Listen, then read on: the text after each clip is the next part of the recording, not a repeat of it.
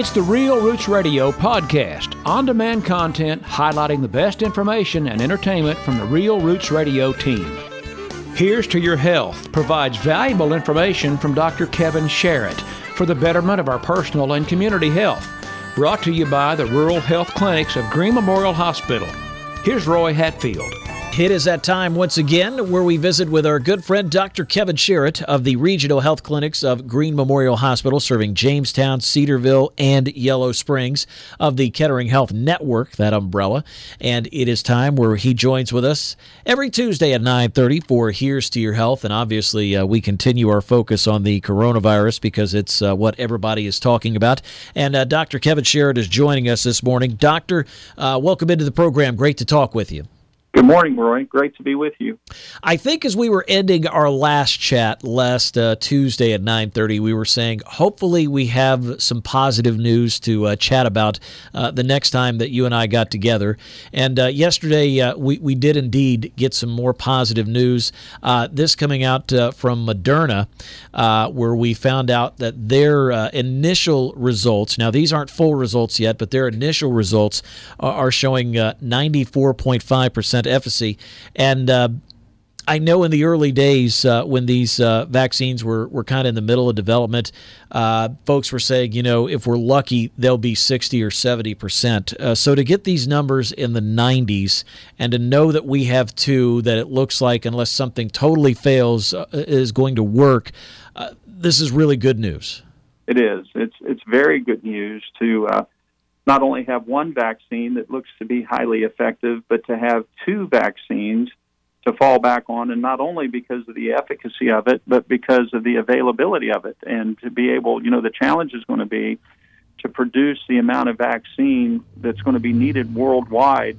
You know, we've never seen anything like this in our lifetime, and hopefully we never will again, to have a situation where this virus is not only, you know, extremely active in the United States and the state of Ohio and Greene County, but it's literally active in every pocket of the world right now. And so we're not the only ones that are just really anticipating the vaccine. All over the world, people are anticipating the vaccine. I saw this morning where Britain and Japan have both had spikes in cases and the numbers going up, and I think it's worldwide for sure. So to be able to have two vaccines, and then Johnson & Johnson has a vaccine that's not far behind that looks promising, and so that all of that is good news. I guess the big thing that I see about the Moderna vaccine is that it can be stored for 30 days in a refrigerator, and you know, the Pfizer vaccine, it has to be kept at 70 below zero, and that's a challenge. It's a challenge to transport it. It's a challenge to store it. It's a challenge to give it. Now, we'll overcome that for sure, but it's fairly sensitive in how it needs to be handled.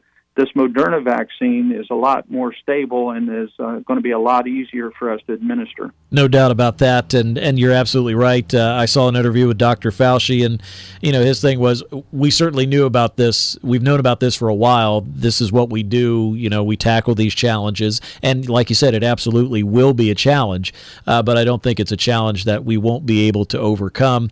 You mentioned Johnson & Johnson. You still have AstraZeneca out there, and like we talked about last week, maybe the best news of all is knowing that this first one that's come through, we're fairly certain that it works. It portends good news for the other vaccines that were behind it.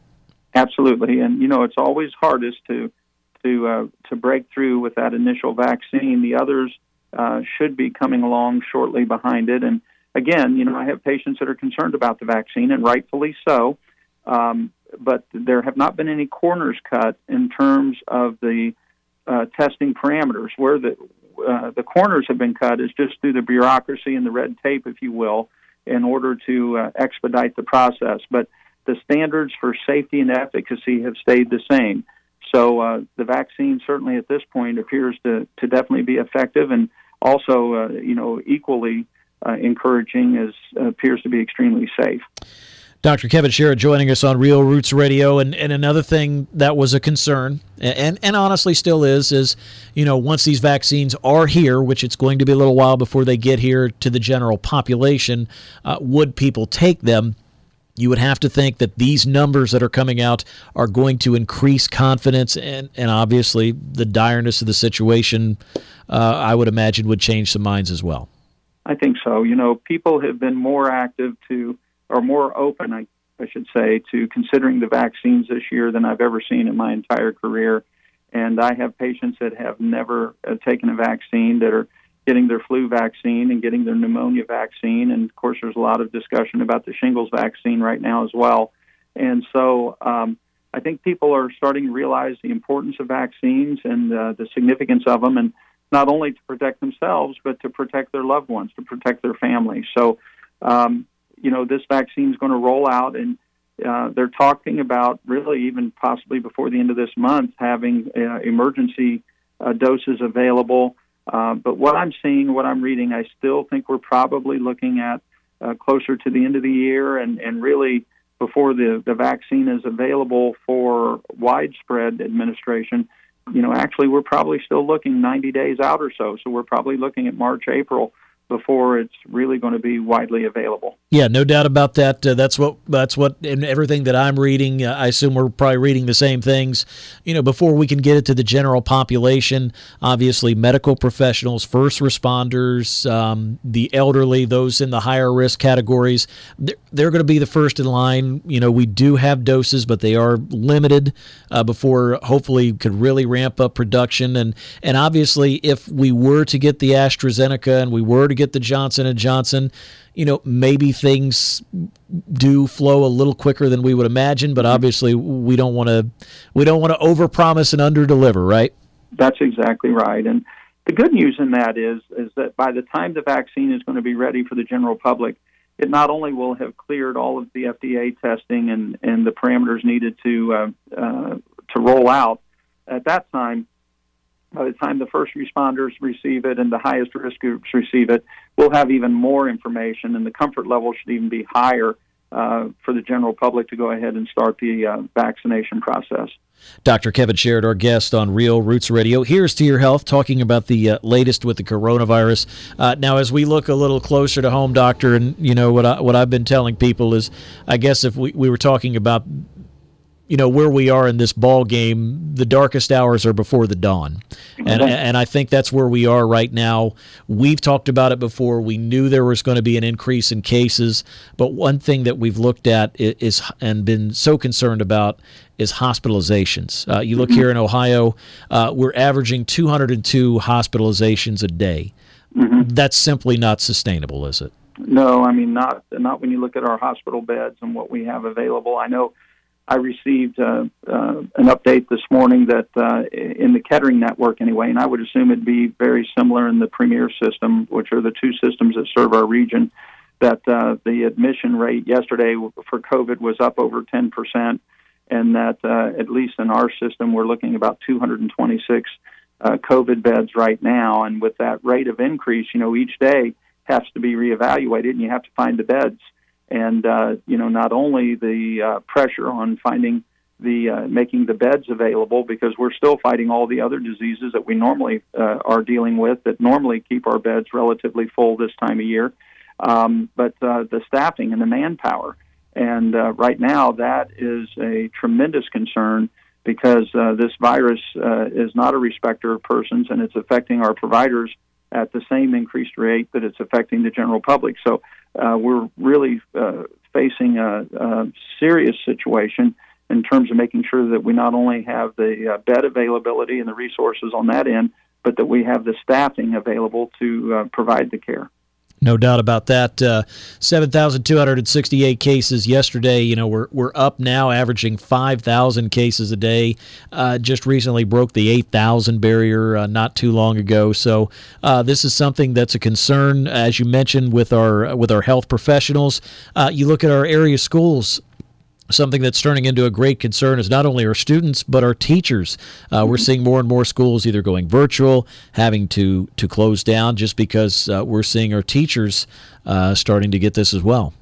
Absolutely. Our school officials, our frontline school providers, if you will, the administrators and the teachers and the bus drivers and everyone involved with our children have just done an outstanding job. I'll be honest, the schools have weathered this storm better than I expected them to back in August and September when the kids first started going back to school. But we are seeing it in the schools now, and it's not as much the students as it is the staff. And so I know my grandson's school just went virtual this starting today, and it wasn't because of the student situation. It was because of the staff not having adequate teachers and support staff and substitutes. I know substitute teachers right now are in short supply. So, it's not just with healthcare, it's across the board, and education and industry, and I'm sure every walk of life right now are facing the same challenges with this. We have Thanksgiving coming up. We have Christmas coming up. And as we mentioned kind of to start this segment, there is light at the end of the tunnel, but these are the hours before the dawn are the darkest. And, we're in for a rough stretch. We are. We really are. And as I said earlier, I think last week or the week before, the people who are supposed to know, and that's not me, by the way, these are people smarter than I am, they are predicting that the worst peak of this is going to be between Christmas or Thanksgiving and Christmas, rather. And they're factoring in, I'm sure, that the vaccine they're thinking is going to start to be utilized and ramped up at the end of the year, beginning of the year, and they're thinking that's going to help stem the tide some. But the reality is, I think it's kind of maybe like predicting the stock market. You might have an educated guess, but it's an educated guess at best. And so one thing for sure, we are seeing the virus activity increasing. I think last week our positivity rate was around 7, and I think we broke 12 yesterday. Correct. In terms of a positivity rate. So it's not just a matter of more people being tested. The virus is spreading at a faster rate. And so it would be anticipated that this is going to get better or going to get worse before it gets better. Ultimately, we're going to be okay. But we are still, looking for some choppy waters ahead. Now, Doctor, when we look closer at home, we've talked about the schools, and we're seeing more and more of them either possibly closing or going to virtual learning. Where are we with testing in the region right now? What kind of turnaround times are we looking at? Do we have enough testing with this growth of cases? Where are we looking at that right now? Testing is about where it's been in terms of all the drive-up testing, the PCR test sites. You're still looking at 3 to 4 days. It can be as long as 5 or 6 days in some instances. In those testing, we are seeing a few tests coming back a little earlier. I know that the nursing homes are testing everyone right now, and they're on an expedited status because of their high risk level. We're getting those tests back in 48 hours.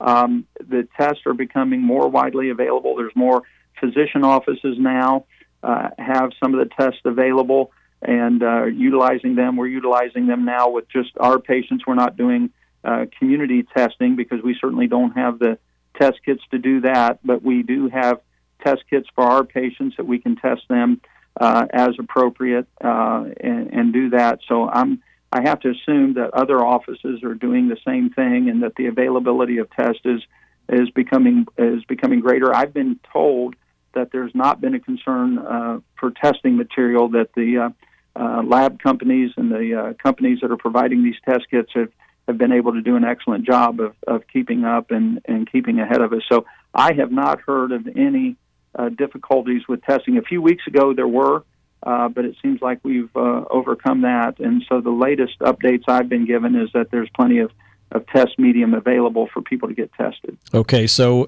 we will.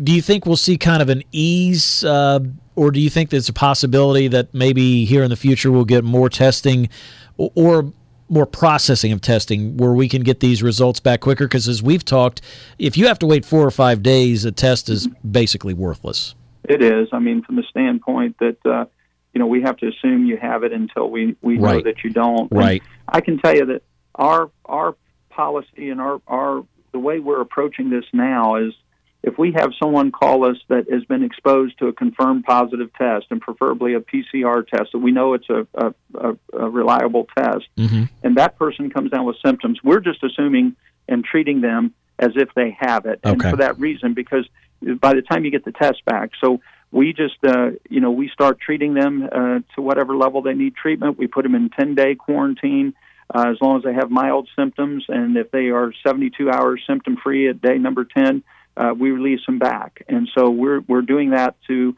number one, be safe. Number two, kind of alleviate the demand on the testing system.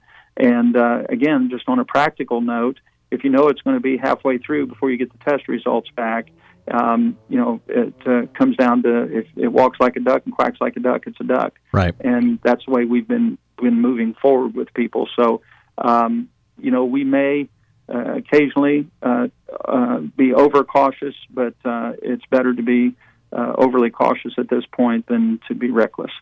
Dr. Kevin Sharrett, kind enough to join us every Tuesday at 9:30 on Here's to Your Health on Real Roots Radio. Doctor, we always appreciate the conversation, and we'll try it again. Hopefully the next time you and I get together next Tuesday, we've got more good news to talk about. Yep. Lord willing, we'll be here. All right. Thank you, Doctor. Thanks. The only stations on your dial where radio is as it was intended to be, with local personalities keeping you informed and entertained with the music you love. Real Roots Radio.